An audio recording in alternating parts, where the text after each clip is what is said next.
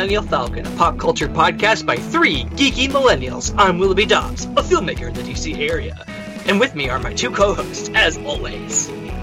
I am Anya, a writer at Gay Star News.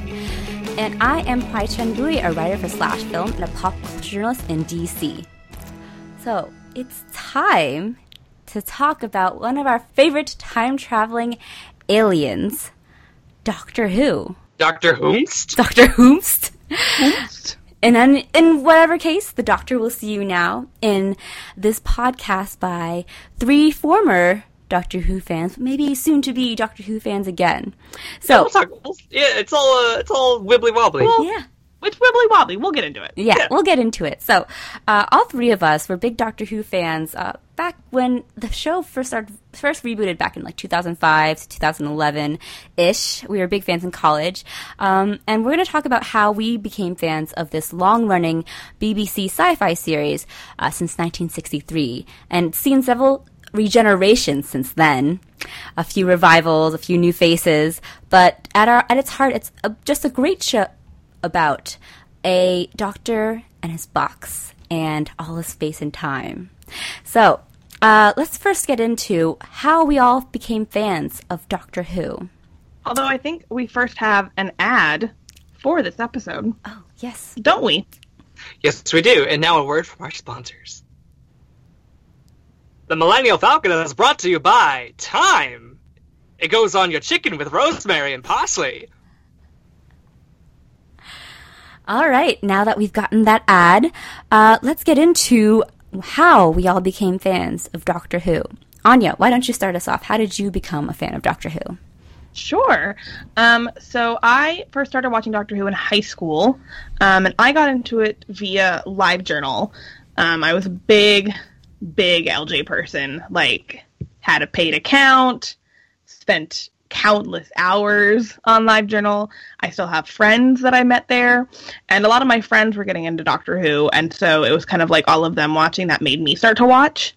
And so I just picked up from the reboot with 9 and started watching, and before I knew it, I was falling in love. Like, I got deep into this fandom. I never watched a lot of the older Doctor Who, but I, watched some episodes here and there of, the 60s and, did some research so I could know who, like when K9 shows up, I'd, went back and read about who he was and stuff. I've been to a Doctor Who convention. I've cosplayed as Rose. I watched Torchwood, which was a spin-off about Captain Jack Harkness. Love that man.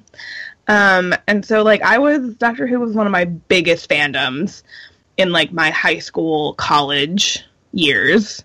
It was one of the big ones, and I just still remember it so fondly, and I miss it, and like we mentioned, we'll get into all that, when we stopped watching and why, but yeah, I got into it through fans, and I just fell in love with the adventure and the heart, and it was about found families. Literally, it's about found families traveling through space and time. There's nothing better. So, that's me. Willoughby, what about you? How did you become a fan of Doctor Who? Well, partially because of you, HT, because you were watching it in college, and you were talking about how much you liked it, and then you were reblogging a bunch of it on Tumblr, and I saw a bunch of other people that I follow on Tumblr reblogging it, and, posting gift sets and stuff and clips, and I'm like, I should really check out what this show is. So I binge watched between freshman and sophomore year of college, everything that was available on Netflix, which was at that point, I think, all the seasons except for the most recent one, which was going to air that fall in sophomore year of college. So I was all caught up to date for that, and I just really liked it. I thought it was a pretty good show. I understood what was happening on my Tumblr newsfeed a lot more. I guess that's called a dashboard. It's the dashboard. There's DashCon. And oh god, and good memories. A good bandwagoner. I did my Wikipedia research of all the past, how do we get from point A to point B and to point Z, because there's been a million seasons and shows of this show, and so I was I really liked it, and then I caught up. I kept up with it until second season with Peter Capaldi, so like season 9, I think. And then I have not watched the most recent couple seasons. And yeah, no, it was a real big part of what I watched in college and what I was excited for and all that jazz. Yeah. Well, HT, so you got Willoughby into it. Mm-hmm. So how did you get into it? So I remember in the long stretch of summer after I graduated high school, I was frequently looking for shows to watch. I had finished watching all of Buffy, and I was feeling a big hole in my heart. And it turns out, after I finished Veronica Mars, of course, it turns out that Doctor Who was a really good sort of thematic, almost sequel for Buffy to me, especially the early seasons with showrunner Russell T. Davies, yes, RTD, as we fondly called him, yes. Who actually in interviews explicitly said that he was very inspired by Buffy the Vampire Slayer in honing his 2005 reboot of Doctor Who. So when we talk about the seasons that are available on Netflix, most recent when we were watching it, it's the 2005 reboot on. So Doctor Who is the longest running British sci-fi show in history. It's been running since 1963 on and off. It had a stretch about like in the 80s and 90s where it was not on air, but it was on air frequently from the 60s to the 80s essentially. And then it became a reboot in 2005 with Christopher Eccleston as the new 9th Doctor. And we should say reboot / also continuation, because a lot of the ways fans think about Doctor Who is like by like which Doctor is the Doctor, because the Doctor can regenerate. And so like the reboot didn't like start at the very beginning with like the first time the Doctor like ever exists. Like they started with 9, mm-hmm. and the last one they left off with in the 80s was 8. So it's like it was like a reboot sequel. Yeah, because it's just sort of like it's like how The Force Awakens does it, mm-hmm. where it revives the franchise and reboots it, but it's still the same story. Mm-hmm. Yeah, because the fun conceit of Doctor Who is that he's a time-traveling alien, a Time Lord to be exact, who can change his face when he dies. He regenerates, and this was sort of a not a gimmick, but something they pulled with the first Doctor, played by William Harkness. No, not William Harkness. William Hurt. No, not William Hurt. That would be amazing. William Hurt was in the 50th anniversary. William Hartnell. William Hartnell. Sorry. Hartnell. Yes. Yes. And he was an old actor who, when he first started playing the Doctor, and sort of his health was failing a little bit, and they replaced him with Patrick. Oh my gosh, I can't remember. I used to remember all the names of the Doctors, and now I don't remember anymore. Patrick. Yeah, Patrick was his name. Well, I mean, they were all white men, so that makes sense. It's true. They have been. Yeah, let's talk about that for a second. The Doctor could change his face into anybody and anything, and yet he's always been a British white man. Yeah, up until now. Up until now, which we'll get to. So they frequently did these actor changes. First, the second Doctor was Patrick Troughton, and they've had until for the old series about 8 Doctors, and that's why with the reboot quill we have the 9th Doctor played by Christopher Eccleston. And I got into Doctor Who when I was searching for a new show to watch, and I found a nice show to fill the hole that Buffy left. And I started watching it after I graduated from high school and into college. And it became sort of tied into my college experience, because that's when I became a big uber fan of Doctor Who. I was, like Willoughby said, I was always tumbling about it. I dressed up as the 11th Doctor for Halloween once. I tried to make a TARDIS dress, but that didn't work out. But I was a big fan, and it was something that really touched the core of me, because it was a sci-fi show, but it was a show that was driven by, heart. It was about just, basically a lot of the times, love can save the day. And despite being a show that has, this really long-reaching mythology almost, it's a show that you can jump into any time, because it tells very universal stories about an alien and his human companions who stumble upon people in need and try their best to save the day. And that was, I think, the heart of Doctor Who and what really drew me to it. Until later on, when the show became increasingly convoluted, and I ended up dropping it about one season into Peter Capaldi's run, which was about ninth season of the new reboot. Yeah. All right. Mm-hmm. I have a question for you guys. I have an answer for you. Actually, I have a couple, but we're going to do the first one. It'll lead into it. Who is your favorite Doctor? Because this is like one of the questions among Whovians. Is like, who is your Doctor? All right. Well, not to be disrespectful to like the older Doctors, because I know everyone will talk about the fourth Doctor as being their favorite, especially like older generations of people watching. But because I got into it later on, especially at the peak of the 11th Doctor's reign, 11th Doctor is my favorite. And it's more than just because he was the one that was like the prevailing Doctor when I first started watching. He is a really interesting sort of Peter Pan figure, and I really like that sort of childlike amusement at the same time as being like kind of terrifyingly intelligent. And that was a really interesting enigma for me, but I mostly really like the fairy tale element to it, especially with season 5. And I just love, how I'm a sucker for fairy tales, and how I'm like, I love the kind of things. I love those fairy tale figures. And it's perfect for you. Yeah. And so I love the 11th Doctor. I think Matt Smith just like acted the hell out of that character, even when he was written a little more distastefully in some senses. I think that he really brought this childlike wonder to the 11th Doctor that really sold me on that character and really made me connect with him. And plus, I was kind of like, oh, I'm cool. I don't want to be like the one who loves David Tennant like everyone else does, because everyone is in love with David Tennant. Whatever. We'll get into that. Willoughby. David 10. Yes. Emphasis on the 10. Because, so like, okay, full disclosure, I skipped the first season and went straight on to 9, or straight on to 10, went back and watched the first season after I was all caught up, because I heard it got good, and like people had told me to skip and you could watch it with David Tennant. And did then I tell you to skip? Because wait, I don't think I told you. Did I? No, you didn't tell me. Other people did. See, Anya, I'm absolved. I'm so offended by this. So like people were telling me like, oh, because it was just one season, you could skip it, and I was like, okay. And I had no point of view. I was like, sure, I'll just do what those people said. And then I went back and watched I eventually watched like the same summer that I originally watched it. I was like, I should go back and watch this first season, so I did, and I liked it.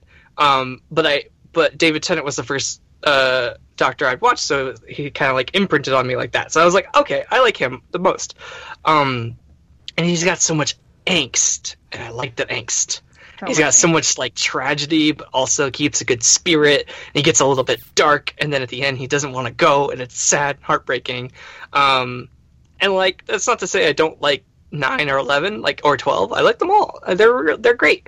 And like Matt Smith's run coincided with my college career, and like when he left, I graduated from college, so there's a lot of bundled emotions I really can't separate if I watched his last episode, as like his like goodbye was like tied in at the same time I was graduating. I was like, oh, there's a lot of like emotions that cannot be separated there. But David Tennant was just sort of like, he's this like really good actor, and he's got all this like amazing, like he could say a lot of words and make you think that he knows what he's talking about, and very emotional actor and very good. But yeah, so David Tennant, 10. Nice. Anya. And so yeah, when they got together in the was it the Day of the Doctor? The Day of the Doctor, yeah. Yeah, when 10 and 11 were in the same, that was pretty fun. All right, Anya, tell us who your favorite Doctor is. All right, we're gonna go in descending order, because I think that 10 is the definitive Doctor of the like revival, but 9 is my favorite. He always has been. He always will be. I just adore 9. He's the war-torn Doctor, because the 8th Doctor ended with like the big time war. And so 9 is the first Doctor post that. And so it's very much like him sort of like rebuilding. And I just think Chris Eccleston has this like this heart and warmth. Especially with the first season and Russell T Davies like really exploring what his show's going to be about. And I think 9 and Rose are lovely. And 9 just like, I don't know, maybe it's because he's my first Doctor, but I'm just so fond of him and the arc that he goes through, and that the way he treats Rose at the start versus how he treats her at the beginning. full disclosure, I'm a very big Dr. Rose shipper, so, like, Rose is, like, almost as important to me as the Doctor when it comes to this show.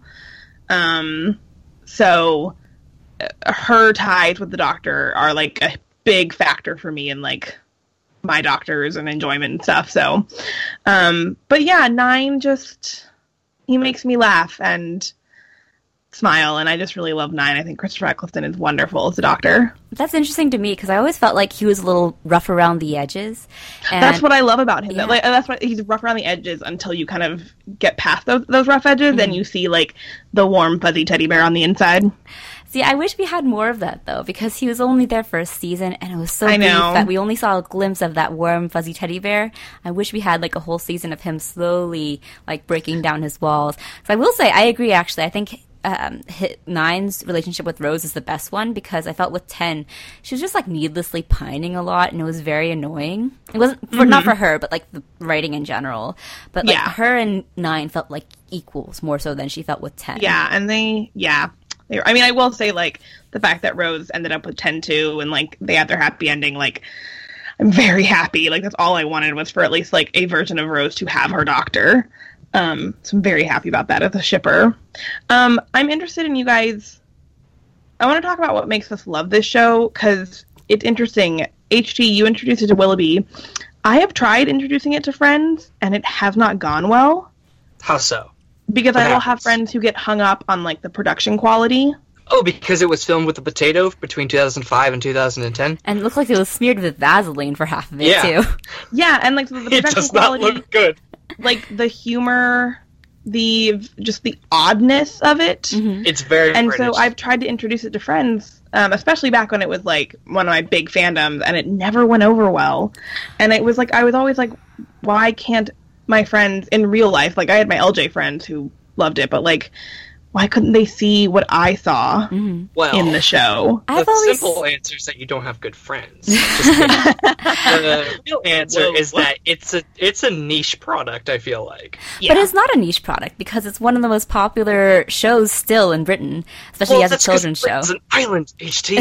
It's niche for them. It's widespread for them. It's Doctor niche Who for the rest is of the like world. a pop culture icon on par with, like, Paddington and Harry Potter in Britain, and that's what's so interesting to me. But the thing is, it's still viewed as a children's show in Britain, That's whereas when it crossed over to international success in the US, it was starting to try to take itself seriously and, like, present itself as more of a serious sci-fi show, but still a little goofy in the end.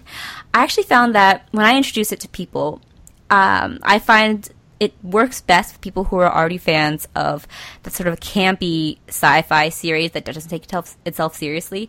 Kind of like Buffy fans, essentially. Like, if I have a Buffy fan friend, then I'll be like, you would love Doctor Who. And that's the success I've found. But I've also found success with kids, too. I've, like, watched a couple shows with, like, little cousins of mine, and they're just enraptured, because Doctor Who episodes are so easy to dive into just without any context whatsoever, and they always tell a really good story of suspense and allow you to sort of use your imagination with these really low budget monsters and other creations. But the writing often is so good that you're more willing to sort of brush it off, gloss it off, brush it off. Just like, oh yeah, this is fine. That's what part of the charm of the show is. So with Willoughby, because I know I knew he liked Buffy. Maybe I introduced it to you later. I can't remember. I think I introduced you to the same time. I didn't watch Buffy until after Doctor Who. Okay. Well, I don't know. I just found that people who liked sort of the same things I liked, I would be like, you would like Doctor Who. What about you, Willoughby? What was the question? Well, I guess just diving into, like, why we like it, and what are the aspects that we love about it. Like, if people, like if we could talk to someone who wasn't sure about it, like, what would you tell them you love about this show? Like, why you're a big fan? Do you like time travel? Do you like space? Well, buddy, I got a show for you, basically.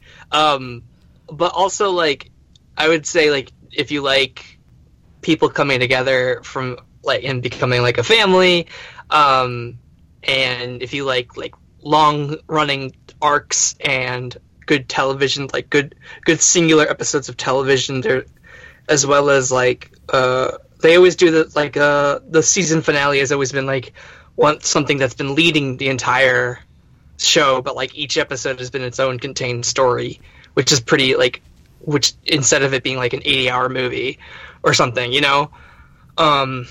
And I like that it's good fun. There's you know, I like the time travel aspects of it, the saving the universe sort of deal. That's always been fun, like a group of friends coming together to save the world. It's kind of like my shit.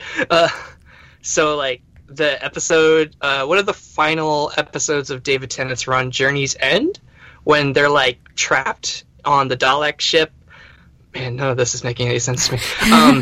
When they're trapped on the Dalek ship, and he has to get his clone, which was come from his original hand that he ended up regenerating a new one. I remember that. Yeah. And then all his friends from across the 3 series that he had been the Doctor came back and helped him save the day and like bring the world back to normal. And like bring it back to its position on planet Earth, or in the solar Earth system. Disappeared or something, right? They moved the planet. All the planets moved, and because they were generating like this massive like universe killer thing, and so they took the TARDIS and they dragged the Earth back to where it's supposed to be, and they did that with the power of friendship because all control panels on the TARDIS had to be used by someone else. He couldn't be the only person to do it, and so like everybody had a place, and it was so like the culmination of like 4 seasons of work, and it was so cool, and seeing everybody work together. I'm getting goosebumps just talking about it. Yeah, I think that's the core of it. Like what you said before with like the power of friendship. Like that's kind of what Doctor Who is about. It's a sci-fi show, but it's really a show about like how love can save the day, essentially. It's an emotionally driven sci-fi show where plot really doesn't matter. Because, like, as you were explaining the plot, Willoughby, I'm like, man, this sounds even more convoluted to, like, the people who don't know this show. And, like, the plot really doesn't matter. That's why it can just, like, they can repeat the same plots often and, like, do similar episodes. But it's always something a little bit different because, like, it is driven by this universal themes of love and everything. But at the same time, because it's a sci-fi show about time traveling and space, they can really like test the limits of imagination. Like they can set an episode wherever they want. Like one episode you could be in Cardiff, Wales, which is often where they were for a lot of the seasons. Or you could be in a planet where there are no people. You can be in Viking time. You can meet, like, Shakespeare, or you can meet Van Gogh. Which is why Legends of Tomorrow is the perfect show for people who don't want to deal with Stephen Moffat's bullshit. I should watch Legends of Tomorrow. Agreed. Legends of Tomorrow is, like, Russell T Davies' Doctor Who. Mm-hmm. It's even got Arthur Darvill. For a little bit. Who played... What's his face? Who's pretty thankless. He's not that important. Rip is not. Well, yeah, I mean, the first season he was pretty big in it, but like his role diminished over time. But that's the Doctor Who connection, is that plus it's about they're in the a space-time family ship and friendship. Yeah, it's so good. Yeah, I completely agree with you guys. Man, you talking about the season 4 finale makes me think about how much I love the season 3 finale. Like, I love the Master. Mm-hmm. Like, that finale still gets me. Because the Master's just so evil, and I just love seeing Ten and Martha take him down. I will defend Martha. Oh my god. So I was going to say, one of the things I love about this, you've already touched on the friendship and the found families, and that's perfect. But man, I love the women of this show. Like, Rose is my girl forever, but Martha and Donna and Amy, and I haven't watched 12 yet, but I've heard great things about 12 and Clara. And I just, like, I love the women, and I love the Doctor's companions. Even the people who aren't women, like Jack Harkness and Wilf. Was that Donna's grandpa? It was. Oh yeah, Wilf. Yeah, Wilfred. Yeah, and he's like so happy, and he loves the Doctor so much, and it's adorable. It's Christmas. But like the women are so great. They're just. I love that they each have their own strengths and weaknesses, and I feel like they're very fleshed out.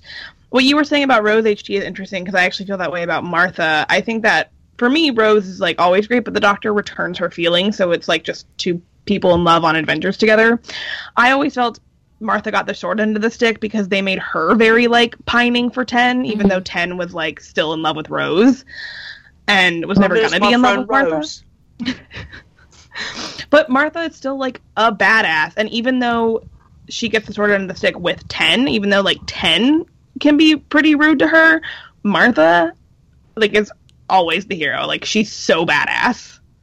I love Martha, and she doesn't put up with any bullshit, and it's wonderful. And then Donna's just perfect. Donna is perfect. Donna and 10's chemistry in the report is just the funniest thing. Just because they're hilarious together. David Tennant and Catherine Tate are friends in real life, and they have such a funny, just like back and forth. That season, the 4th season with 10 and Donna is like one of my favorite seasons. It's so great. Side note: everyone should watch David Tennant and Catherine Tate in Much Ado About Nothing, where they play Beatrice and Benedict, and they're so good together.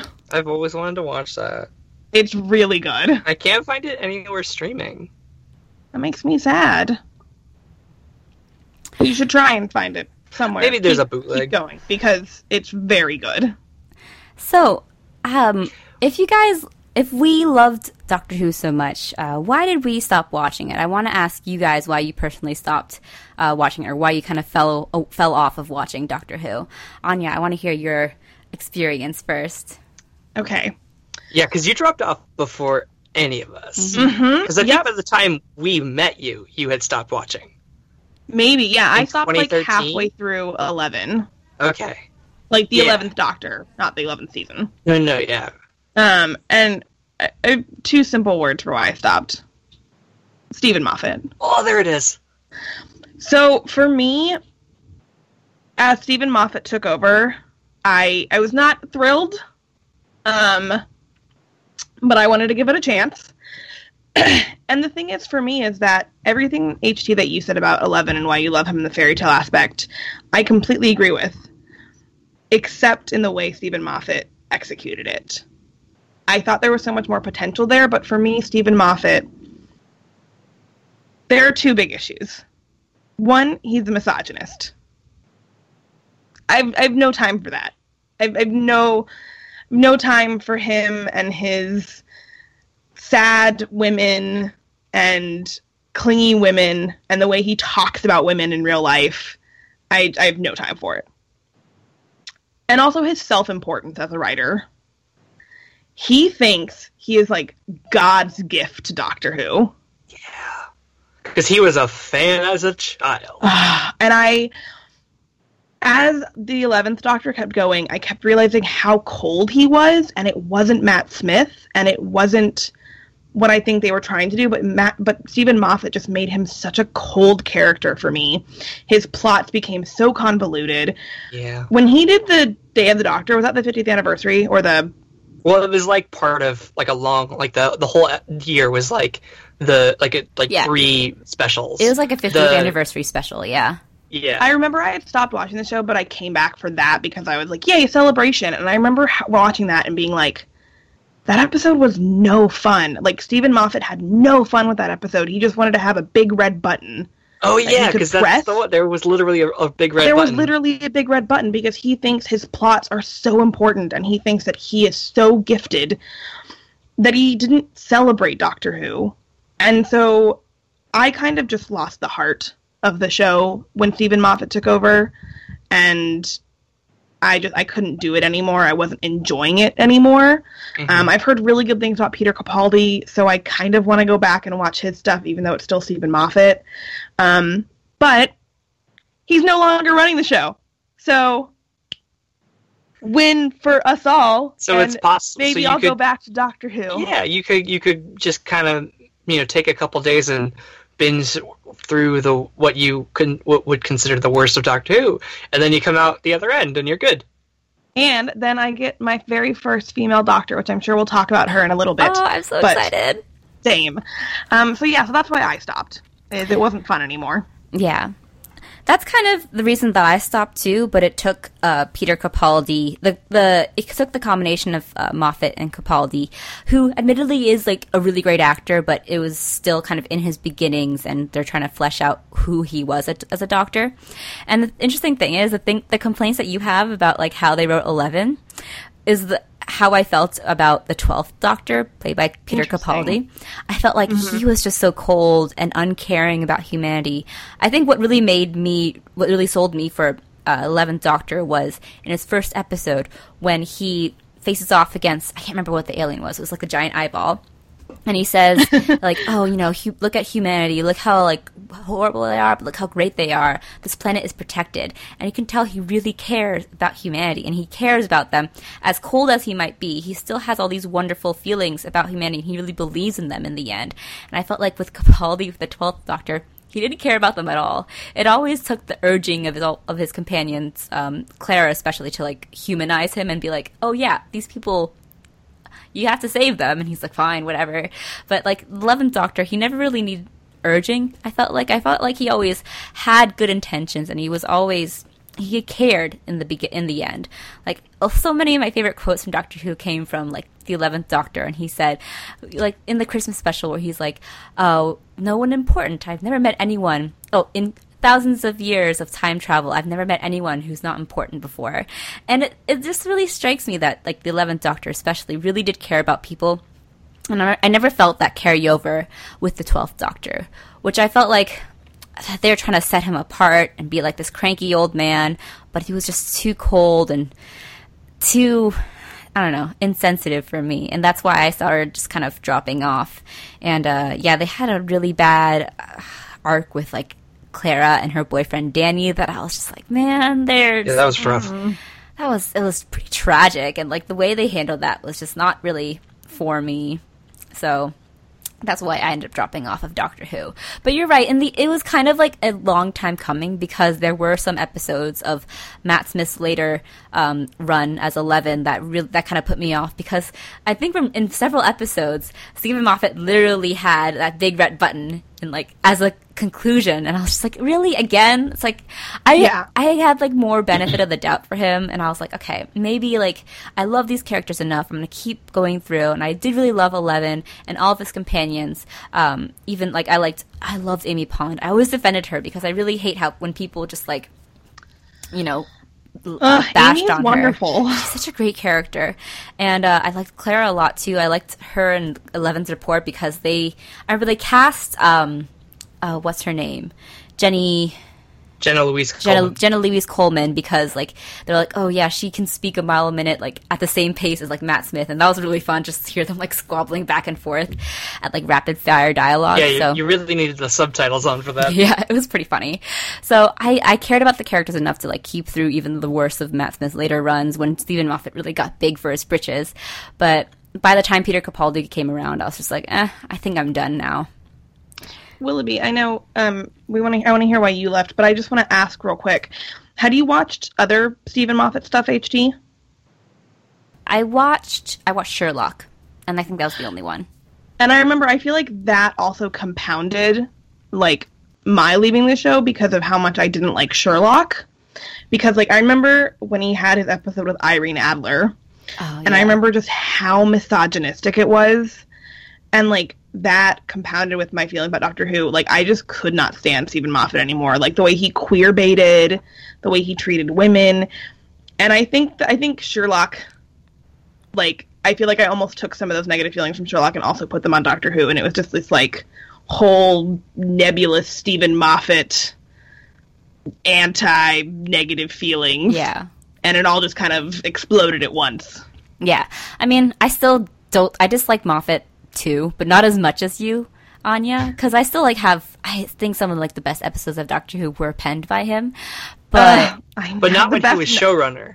Exactly. But not under the best Nine showrunner. Episode was penned by him because The Doctor Dances is, like, the one. best episode for 9, and that was Stephen Moffat. But then I also hate his episode for 10 in season 2, the one with Marie Antoinette. With Madame de Pons. Pompadour. But Pompadour, I say Marie Antoinette. Yeah, his proto Amy Pond. Yeah. I hated that episode. And Proto River Song. Yes. Oh boy. He really likes that trope.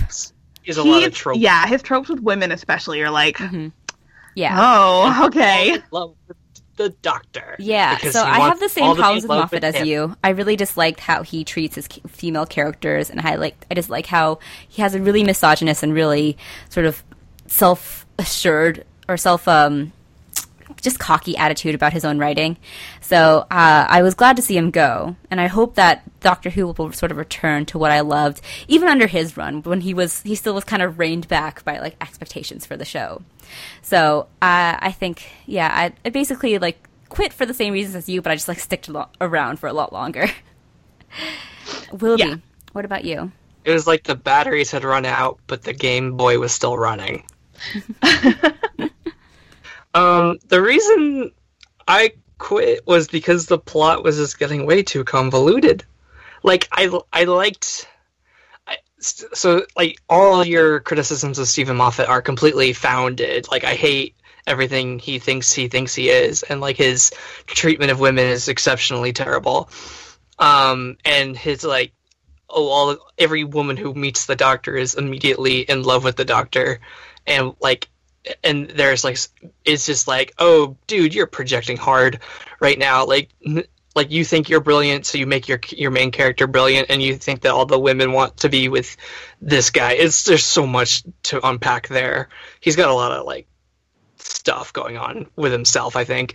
But the reason I really fell off of Doctor Who, even because I had made it to the 12th Doctor, I had made it like a whole season in, and I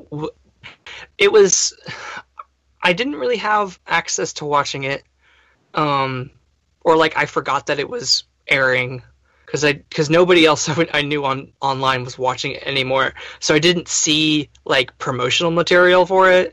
And so I was like, okay, I guess this season 10 is happening. Oops, I forgot to watch season 10. Oops, I forgot to watch season 11. And now, like, and all that. So, like, just time, ironically, and also the plots were getting way too convoluted for me to care about it. Because, like, I wanted, like, a good, simple save the world story. And what Stephen Moffat was giving me was Peter Capaldi taking 1,000 years to break through a wall? Was that a plot? Yeah, I think so. Actually, that's really interesting because to get to Gallifrey, he had to like break through something that it took him 1,000 years to do it. Okay, I don't think I got to that episode. I don't know. There's so much happening. It was like, I don't care.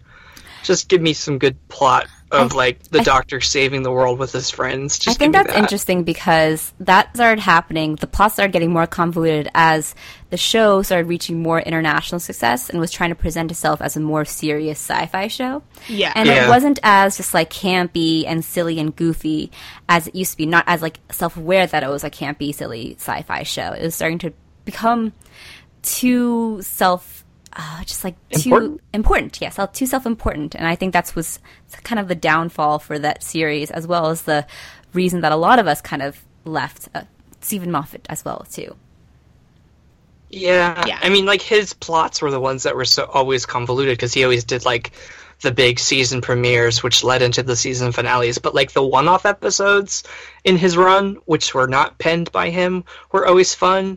Like, I can't name names, but but like, you know, like there were like little episodes. Like, I like the episode in season 7 with when the Doctor couldn't leave Earth, so he was like stuck with Amy.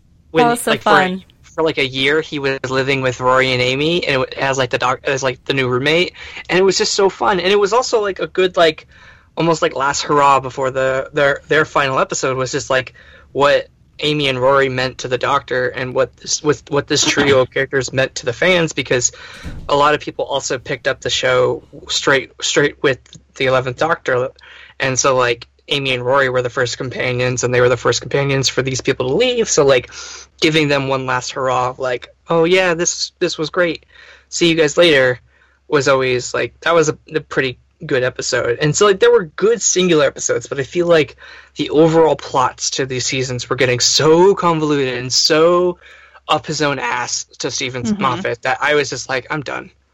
Yeah.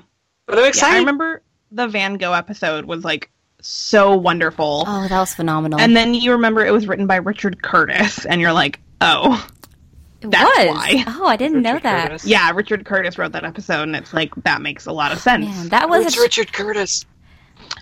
He is a famous British writer, usually of rom-coms. He did like Four Weddings and a Funeral, Love Actually. I think he did About a Boy. He did About Time.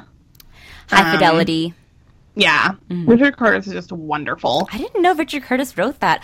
No wonder it's such a good episode. Right? Man, Very melancholic. The emotional, like, gut punch at the end. Oh, not even a gut punch. It was just, like, a cathartic moment. Wait. So good. Speaking of famous British authors who have written for Doctor Who, Anya, have you watched the Neil Gaiman penned episodes? I have. The Doctor Who? I have. What have you thought of those? I mean, I love them because it's Neil Gaiman, and... Because they were straight in the middle of Stephen Moffat episodes. Oh, I know. But Neil Gaiman wrote them, and my love for Neil Gaiman trumps my hate for Stephen Moffat. And I really loved his episode with the TARDIS, because it was about time that they explored the relationship between the Doctor and the TARDIS. So, I'm a fan of Neil Gaiman's episodes, clearly. So, what do you think it will take for you guys to go back to being a Doctor Who fan? And do you think you'll be the same level of Doctor Who fan that you were before?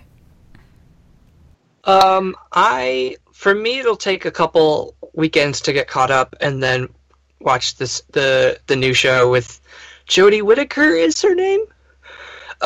So like, if we've been kind of like beating around the bush here, but like the 13th Doctor is a woman, and for the first time like ever, which is very exciting, and which is also like great because Stephen Moffat like once said that like I think that a woman would never play the Doctor, or like he was very like, I don't know, he said something about like not during his run or whatever, like something weird, and people got mad at him. It was just like dismissing the idea of a female Doctor, and now they have one, and I'm very excited to see. And I'll check out like the reviews. I'll like see like what people are saying, like fans and stuff. Everyone seems really excited. There seems to be like a new energy, new showrunner, new Doctor, new composer. Murray Gold isn't doing the music anymore, which is very interesting because he's been doing it since 2005. So I'm a little hesitant so like I just want to see what people say about it, and then if it's good, I'll probably catch up. But if people are like, this is still terrible drivel, I'll be like, oh damn. But yeah, I'm excited. I probably won't be as I was never a super fan, but I'll probably be a casual fan. I'll be a casual. I'll be a normie. And just like watch it when it airs and be like, oh cool, that was a good episode of Doctor Who, time to go do something else. See, I think that I might become a mega fan of Doctor Who again, just because watching Jodie Whittaker's panel at Comic-Con, I started getting emotional. I was like beginning to tear up as she was talking about how excited she was to take on the role of the Doctor as the first female Doctor since the show's inception. And it was a momentous occasion, but also she seemed so just overjoyed to be part of this character again, that I was starting to feel her joy, and I was emotional, and I think I felt that feeling that I first had when I started watching Doctor Who, just through her Comic-Con panel. So I'm wildly excited to see her take on the role in the 12th season. 11th season? 12th season. 12th season, 13 Doctors. Yeah, 12th season, 13 Doctors. 14 Doctors. Yes. So I can't wait, and one thing I like about Doctor Who is that it has this inherent ability to just basically reboot itself whenever it wants. So I feel like maybe even BBC, the network that runs it currently, and the people behind it have realized that it's sort of gone downward in popularity and needs like a new boost. And I think that this could be like a revitalizing moment for Doctor Who. I mean, I'm just like really hopeful based on like a short 30-second teaser, but I felt that again. And I'm ready to be swept away by Doctor Who again and see a new Doctor who's just excited to be the Doctor and just wants people to be her friend and has a sonic screwdriver that looks like Sailor Moon's little makeup pen. It's pink. I know it's like on the nose because she's a woman, but also it's just so cute. It is. All right, I'm with you, HT. I'm not sure if I will ever quite reach the levels that I was in like high school and college, but I'm excited. I mean, I was excited back in 2016 when Stephen Moffat announced he'd be stepping down, and they were going to replace him with Chris Chibnall, who is one of my favorite Doctor Who writers. He wrote Father's Day in season 1 with Nine and Rose, which I love that episode. And so I was excited by that choice. But I still never caught up with Peter Capaldi's season. I might, because I've heard good things about him, but I will definitely be checking out Jodie Whittaker. And the fact that it's a female doctor and we have a new showrunner, I'm just excited to see that hopefully they're getting back to the heart of this show. I definitely want to check it out because I really do miss it. I miss those adventures. Yeah, I miss that simple, like, love can save the day type of sci-fi story. It's agreed. I think it's what we need in a time like this. Yeah. Back to the optimistic, campy Doctor Who that we first fell in love with, because it has that nice core element that we've been talking about so frequently lately. And it does. That's why you should also watch Legends, HT. I know, I need to watch Legends. So yeah, I'm excited for it. So do you guys have anything else you want to talk about with Doctor Who before we go to our sponsored message? I think I'm good. All right, I think that's a good way to wrap up our discussion of Doctor Who. Doctor Who Season 12 returns to BBC and BBC America this fall. There's no release date yet, but stay tuned. So let's move on to our second sponsored message of the day. The Millennial Falcon is brought to you by Space. It's everywhere. All right, and let's move on to the last segment of our episode. I really, really, really, really, really like you. But I need to tell you something.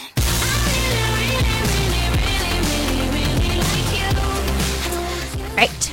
Willoughby, why don't you start us off this week? What do you really like? Well, in relation to that very handsomely voiced ad we just had, I've been watching The Expanse, which is sci-fi and now Amazon Prime's TV show based on a series of novels about what the solar system would look like in 200 years, where where humans have colonized not only Mars but also several asteroids on the asteroid belt between Mars and Jupiter. Called the Ceres asteroid belt, the Ceres asteroid station. So the TV show is called The Expanse. I don't know who the showrunner is or who it's written by, because I don't think it's anybody famous, which is a bummer for me because I haven't prepared that. But the show is basically like it scratches the itch of Battlestar Galactica, the new show, as well as just like good old-fashioned, like, political space stuff that's happening. So, like, a little bit of Firefly, too, because there's, like, oppressive government. Well, not really oppressive, but, like, shadow governments that are, like, kind of a little sketchy. And the Earth and Mars are on the brink of war at the moment that I'm watching it. I'm in the middle of Season 2, or at the beginning of Season 2.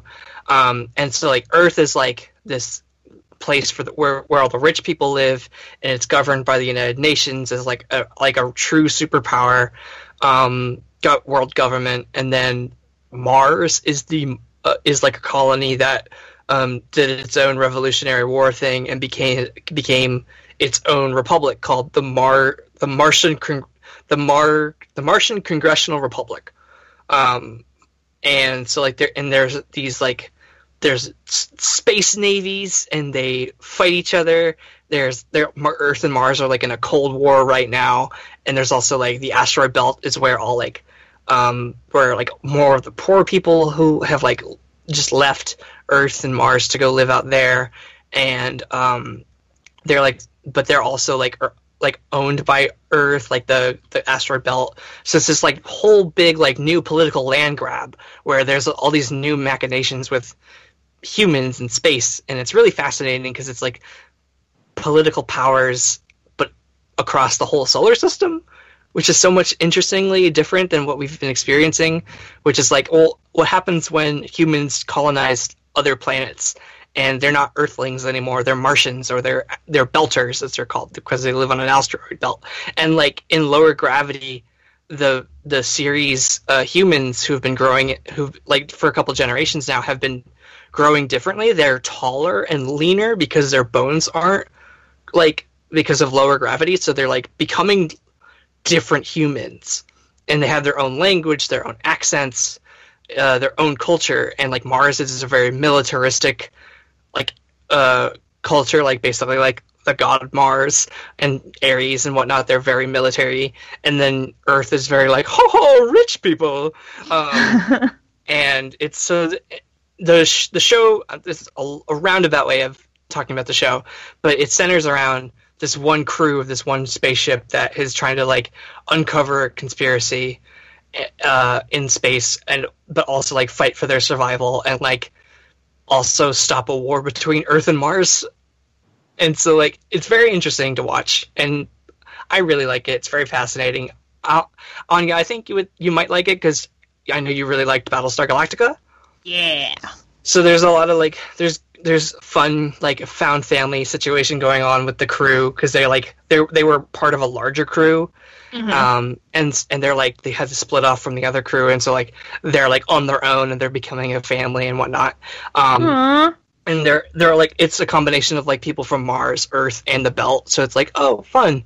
And the actor Thomas Jane plays like a private eye on the Belt who's like in his own noir story, and the noir story coalesces with the spaceship crew story, and it's like very interesting how like he's like an old noir like detective, which HT I think you might get a kick out of because he's like very much a noir detective. He's a gumshoe, and so yeah, hard-boiled. It's like, yeah, he's a hard-boiled detective. It's very interesting. I think you guys would like it. You should check it out, at least the first episode, and see what you think. Because the first episode's a really good, strong pilot because it tells you everything you need to know about the show. The only thing I've heard about The Expanse is that it has a really fervent fan following. Like the fans are really loyal. And they got it saved for a new season, I think, because it got canceled by Sci-Fi. It was canceled by Sci-Fi, and Amazon Prime picked it up, which is where the exclusive streaming rights are already. Ooh, okay. So if you want to watch it on Amazon Prime, the first 2 seasons are there, and the 3rd season will most likely eventually get to Prime pretty soon because it just ended a couple months ago. So, yeah. Nice. I will have to check it out. It sounds interesting. Yeah. All right, Anya, what is your really like this week? So, I finally saw HT's #1 movie of 2018 so far. Paddington 2? You Were Never Really Here. By Lynn Ramsey. So, Paddington 2? Yes, Paddington 2. Which I actually did rewatch that earlier this week because we pre-gamed Christopher Robin with Paddington. Shot chaser. But yeah, so I... ever since you published your list of like your top 10 films of 2018 so far, I was like, all right, self, you gotta like kick it into high gear. I've been watching a lot of movies this year, more than I usually do. But I wanted to start like focusing on movies that were coming out this year, so that by award season, by the end of the year, I would have like a very full picture of what this year's movies had been. And so I went through and I made a list of all the movies that I need to see before the year ends, including past movies I missed and upcoming movies. And You Were Never Really Here was one that I wanted to see and just never got around to. And then I was finally like, I just need to watch it. I need to. And so I watched it last night, and I loved it. It was fantastic. It was beautifully shot. It was so raw and challenging. And it even had a little bit of adoption in it, and we all know how I feel about adoption. You and your found families. Me and my found families. But it was... I love that it was such an unflinching movie. Like, Lynn Ramsey was never afraid to kind of throw the audience in the deep end. And yet it also wasn't gratuitous. I mean, when I was watching some of the violence in that film, I was like, this is so clearly directed by, like, a skilled and talented woman. Like, you can tell. Yeah. I kind of think of it as, like, a sort of female take on Taxi Driver, just because it doesn't glorify that sort of toxic masculine thinking that really drives that kind of lone wolf revenge, or, like, revenge person, you know? It's kind of like, it's the aftermath of that. And that, I'm just gonna, like, I don't want to, like, commandeer your talk, but, like, I like how all the action, like, the the brutality is not shown on screen. It's like or always, it's like filtered in some way. Filtered. It's like it shows before and then the after, and you kind of have to fill in the gaps with your own mind. And even when you do see it, like the security camera footage scene, like again, like you see some of the violence, but it's like from a distance, and it's just done so well. And Joaquin Phoenix is fantastic. I mean, I love him as an actor, and he is so good in this movie. And I like the kind of challenge of how the audience feels about Joe as a character. But I just thought it was tremendous, so I'm glad that I finally saw it. I'm glad you liked it, Anya. I knew you'd like that one, HT. Yeah. Oh. All right. Sorry, I'm excited because Anya saw this movie. I still need to watch it. It's really good. It's so good. My really like this week is Christopher Robin. Speaking of shot chasers. What a 180 degrees. Yeah.